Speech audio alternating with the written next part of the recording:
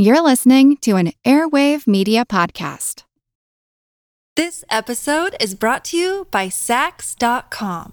At Saks.com, it's easy to find your new vibe. Dive into the Western trend with gold cowboy boots from Staud, or go full 90s throwback with platforms from Prada. You can shop for everything on your agenda, whether it's a breezy Zimmermann dress for a garden party or a bright Chloe blazer for brunch. Find inspiration for your new vibe every day at Saks.com.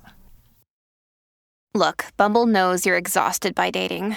All the must not take yourself too seriously and 6'1" since that matters. And what do I even say other than hey? Well, that's why they're introducing an all-new Bumble with exciting features to make compatibility easier, starting the chat better, and dating safer.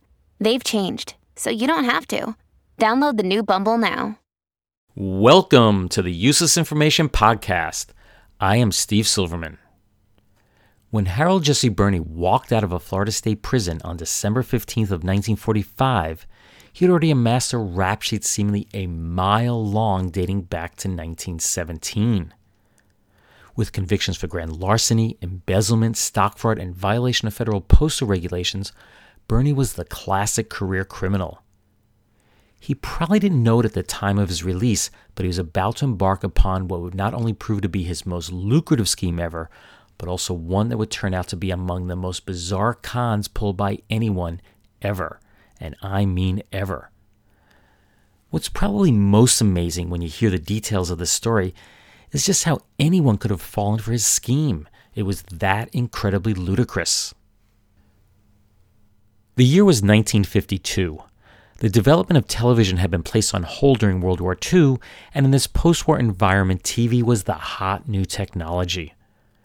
Potentially, there was a lot of money to be earned, and everyone wanted in on the action. And Burney was no exception. Now living in Washington, D.C., Burney placed the letter A in front of his last name and started the Aberney Corporation, whose sole purpose was the manufacture of television antennas. The 54-year-old Burney needed some starting capital, and he convinced an acquaintance, a Washington secretary named Pauline E. Goebel, to invest $500 in his new venture. That would be about $4,300 today. In March of 1953, the Aberney Corporation was dissolved, and Burney started the Telewan Corporation. Ms. Goebel had been appointed both secretary and treasurer of the two companies, although in reality her only role in either company was that of Ms. Moneybags. Now, if Harold Burney had stopped there, this would have been the story of just another failed businessman, and Ms. Goebel would have been among the countless people that made a bad investment. But he didn't. In the summer of 1953, Burney told Ms. Goebel that he was going on vacation with his wife and two children to Rehoboth Beach in the state of Delaware. What he didn't ever tell her, however, was that this was much more than a family trip. It was, at least to a con man, more of a business trip. While there, he met Pleasant McCarty and his wife and told them about a patent he had just been awarded. It was such a great invention, one that would draw endless energy from the atmosphere, that Westinghouse was in talks with him to purchase it. Assuring the couple that they could quickly triple their money, Burney convinced them to part with $10,000 of their hard-earned cash. They then took a mortgage out on their business to invest an additional $10,000. In January, Burney got them to part with another $2,000 to, quote, help meet business expenses. And like any great magician, that was the last that the couple ever saw of Harold Jesse Burney and their $22,000. Adjusted for inflation, the couple was out nearly $200,000. That's not exactly chump change. And here's where the story finally gets interesting. Burney burned through the couple's cash quite quickly and needed a new sucker to milk dry. Said he set his sights on someone that he knew well. That was Pauline Goebel. He wove a fanciful tale that took advantage of the fact that mankind was still earthbound. Having never placed a man in space and with little known about other planets, incredible stories about UFOs, Martians, and other aliens filled the public's imagination. While we now know that Burney was down in Delaware that previous January defrauding the McCartys, he told Pauline in the strictest confidence that he was really on a top secret mission.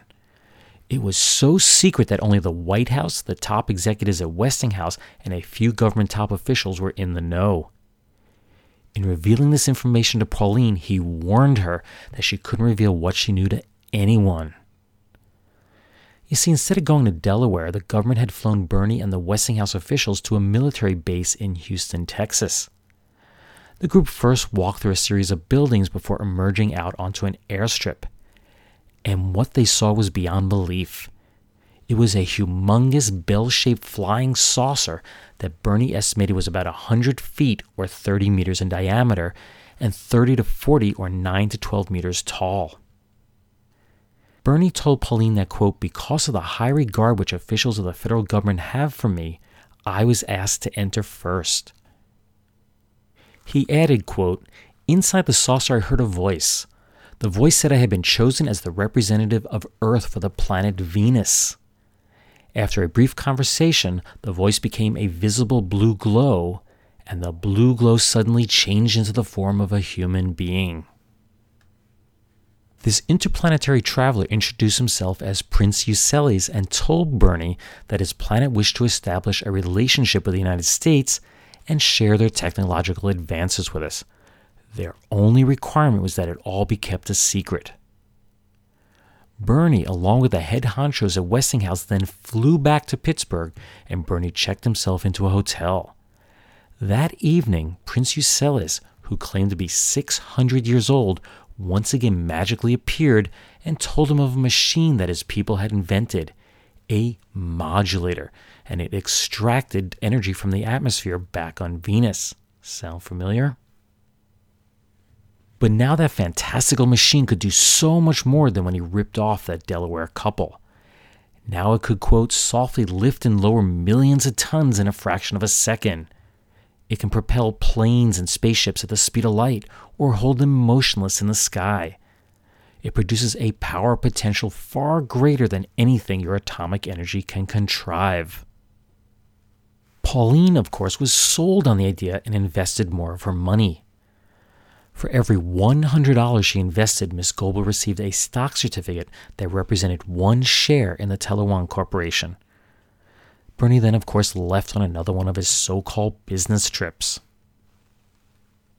On April 5th of 1955, Miss Goebel answered the phone in her Washington, D.C. residence. The call was from a stranger in Texas claiming that he was Prince Euseles himself. He told Pauline that Harold Bernie was seriously ill. Now, this was followed by a second call the following day telling her that Bernie had died on Venus. Now, one has to question why an alien capable of transforming himself into blue light and then teleporting just about anywhere would use the lowly telephone, but not Miss Goebel. She bought the story hook, line, and sinker, and she quickly swept into action.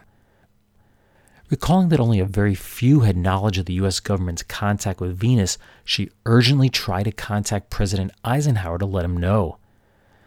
I'm sure you're not surprised, but she was unable to get in touch with him. About a week later, Pauline discovered a handwritten letter on her desk from Euseles that said that Bernie was in need of money. Quote, I will be able to give him $500, which will tide his small bills, but he will need about $3,000 for the others. Now, why a dead man on Venus would need all that money is just beyond me.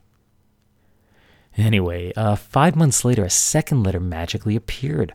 More money was needed, and Miss Goebel sent $4,500 to the Texas address that was indicated. On October 4th, she received a third letter in the mail telling her that Bernie had, quote, passed through a complete process of regeneration and was now on his way back to Texas from Venus. Yes, Harold J. Bernie was alive and well when he returned to Washington that fall. And boy, did he have one incredible story to tell. You see, on Venus, everything was so much bigger and better. He had returned to Earth via a 2-mile or 3.2-kilometer long spaceship that had made a brief stopover on the, get this, the moon. Technology was way advanced beyond ours, and the building soared taller than the Washington Monument. So plentiful was gold that it was used in the manufacture of ordinary bathroom fixtures. and crime was basically non-existent and punishable by extradition to another planet. It was time to let the world know about his Venusian experiences, so Bernie, with Miss Goebel's secretarial assistance, began to pen a manuscript titled 2 Weeks on Venus. The book was never completed, although I would be interested in reading it. During the summer of 1956, Bernie was once again called away to Pittsburgh on business. Upon his return, he reported that technical problems with the modulator had been solved, but apparently that was not fast enough for Bernie. Although he lacked the capital to do so, he promised 10 Westinghouse executives a bonus of $1,000 each if they could get it done by an agreed-upon deadline. Where could he come up with that kind of cash quickly? Any ideas? Bernie returned to Pittsburgh and Pauline sent him a check for $10,000. He returned to Washington one more time, but that would be the last time that Miss Goebel would have any business dealings with him. His wife, referred to only as Mrs. Bernie in the press, received a package with a November 13, 1956 postmark from Eagle Pass, Texas. It contained Harold's wallet, about $300 in cash, all of his credentials, a camera, his watch, and a tie pin and cufflink set bearing the initials HB. More significantly, there was a note hand-scribed on parchment paper telling Mrs. Bernie that her husband had died and was lying in state on Venus. It was signed by the one and only Euselis.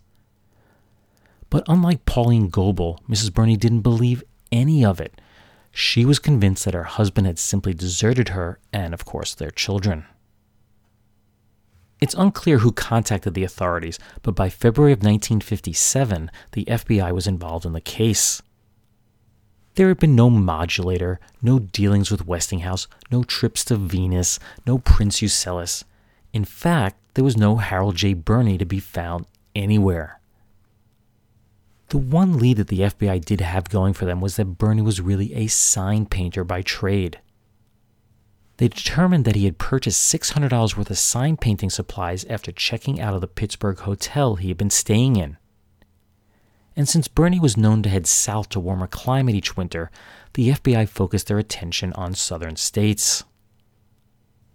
On March 21st, an agent in Mobile, Alabama learned that a 1955 Oldsmobile had been registered in the name of one Hal Bernie. Very original. Agents drove over to Bernie's home on Northcraft Highway in nearby Pritchard, and guess what? There was a newly established sign painting company located there. Now, no one was there at the time, but a neighbor identified Bernie as the home's occupant. He suggested that the still married Bernie may be over at his fiancée's house, and they headed on over. Along the way, they spotted a man fitting Bernie's description at the wheel of an Oldsmobile and signaled for him to pull over. Bernie was arrested but denied the charges. He was quoted as saying, "Trip to Venus? Why, that's ridiculous."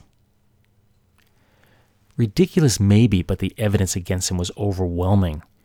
He pled guilty to the charges, and in December of 1957, a sentence of between 20 months to 5 years was handed down. According to the Social Security Death Index, Harold Jesse Bernie died in 1967 at the age of 69. Pauline E. Goebel was 94 when she passed away in 1997. When everything was totaled up, Bernie had defrauded Pauline Goebel out of an estimated $40,000 and the Delaware couple of an additional $22,000. Adjusted for inflation, his Cosmicon raked in about $525,000. Not bad for 2 weeks on Venus. Useless, useful, I'll leave that for you to decide.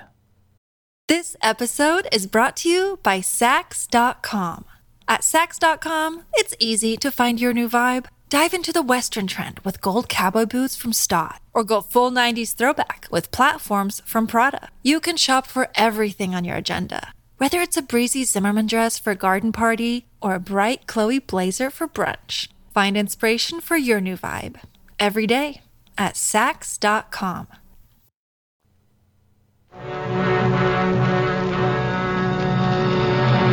And although this has no connection at all, here is Ted Husing and the Shave-a-thon.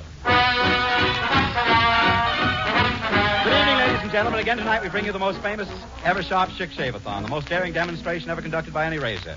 Right before this microphone, in full view of our studio audience, we will now conduct another actual shaving contest, which proves week after week that Eversharp Schick Injector Razor gives the world's quickest, easiest, cleanest shave. In the last demonstration, an Eversharp Schick user whisked in the winner in the sizzling time of 41 seconds. Tonight we have 6 more contestants picked at random from the studio audience. 3 of these men are from New Jersey, 1 from New York, 1 from Florida, 1 from Massachusetts. 3 are going to shave with the Eversharp Schick Injector Razors. 3 will use other well-known safety razors. Well, who's going to win tonight's big shave-a-thon? Here the contestants are out on the stage. They're all gathered up. They're at the post. They're waiting for the signal, and here it is. And they're off. And again, tonight's big shave-a-thon is on. Well, I wish you could see these 6 shavers up here tonight on the stage. They've started this race all lathered up. Now they're assembling razors over there, but look at these men here with the Eversharp Schick. They're already out in front because with the automatic blade changer, there's no blade to unwrap. All you do is pull, push, click, click, and there's a blade all ready to shave you. Fast, you said it. Smooth, right again. Easy, say, mister, it's a pleasure with this razor. And there is the winner. How do you like that? In that quick time. He must be the fastest man in the whole wide world. And, Charlie Irving, what's the official time? It's 20 seconds, Ted. And the winner is Mr. Schreier. Mr. Schreier, swell. Congratulations, sir. Now you have actual proof that with an Eversharp Schick, you not only shave faster and easier, but your face feels smoother and more comfortable. You can feel the difference. You bet. No sting, no pull. Yes, folks, for the world's quickest, easiest, cleanest shave, use an Eversharp Schick Injector Razor. 20 seconds.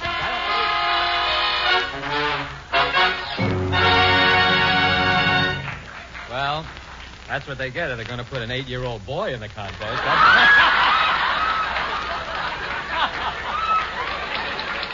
Youch. Would you want to shave your face that quickly? I wouldn't want to even try it with a modern razor.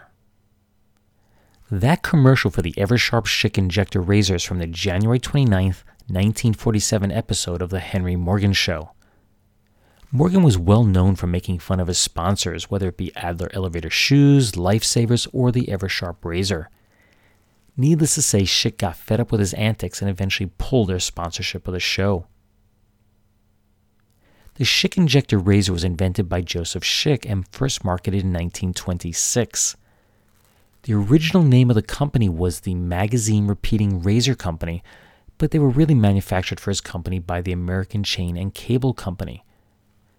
2 years later, Schick sold off his interest in the company to American Chain and Cable, and that was so he could focus on his new invention, what is known as the electric shaver or the electric razor.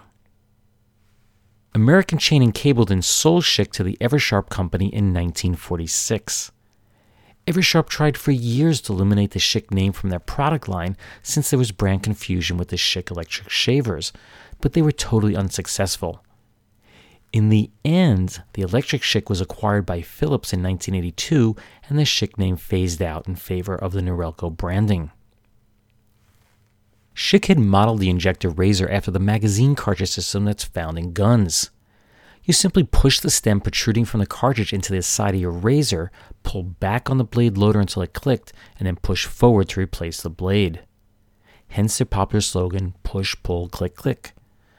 They did fail to mention that the old blade came flying out the other side of the razor, but it was still a big improvement over having to replace double-edged blades.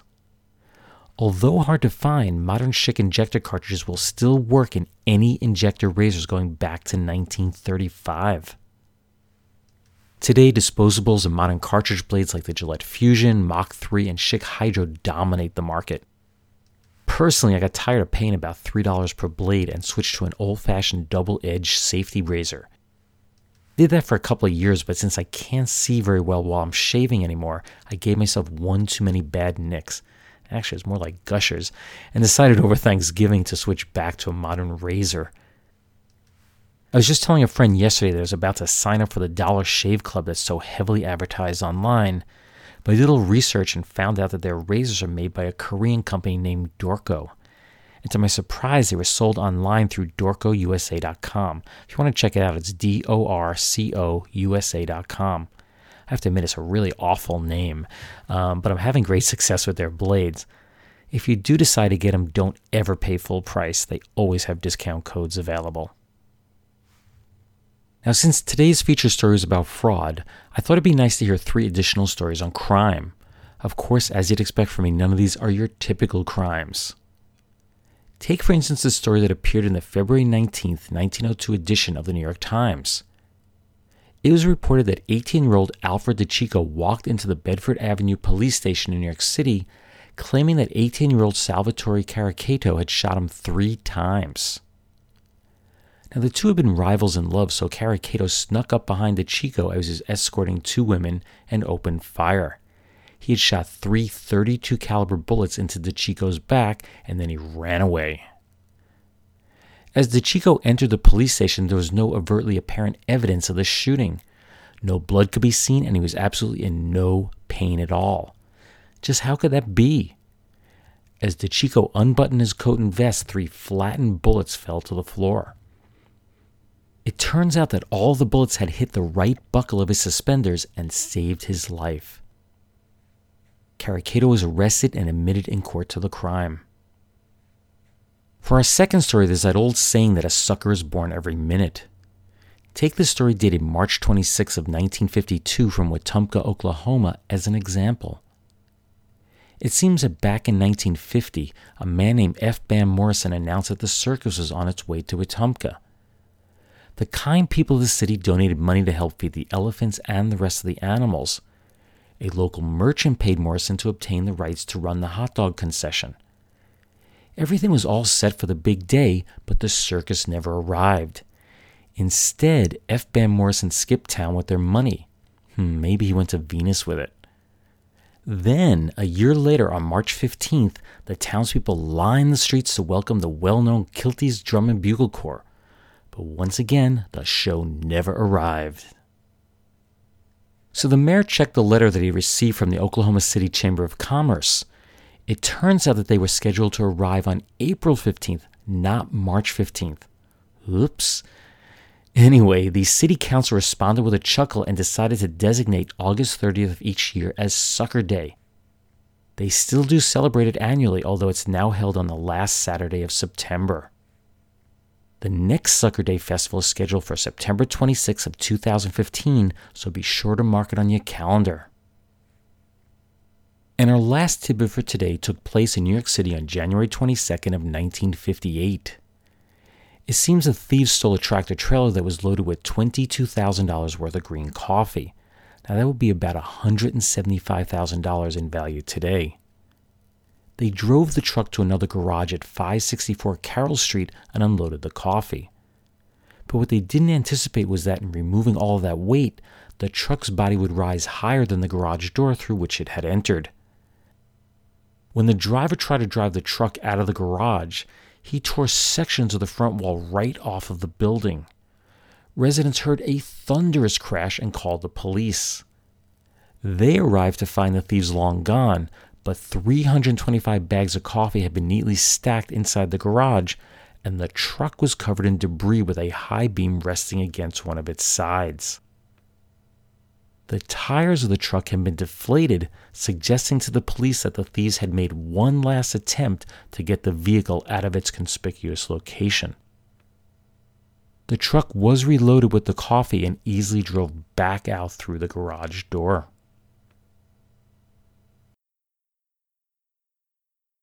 Want to learn how you can make smarter decisions with your money? Well, I've got the podcast for you.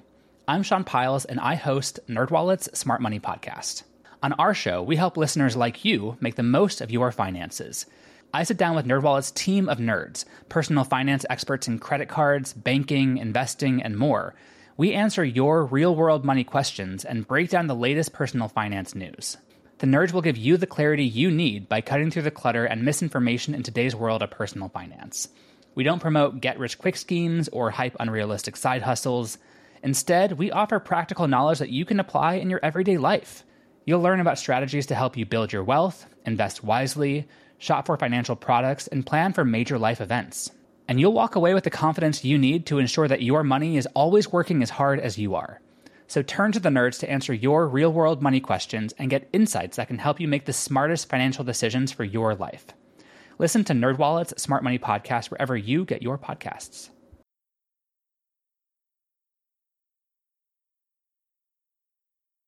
Well, that brings this episode of the Useless Information Podcast to a close.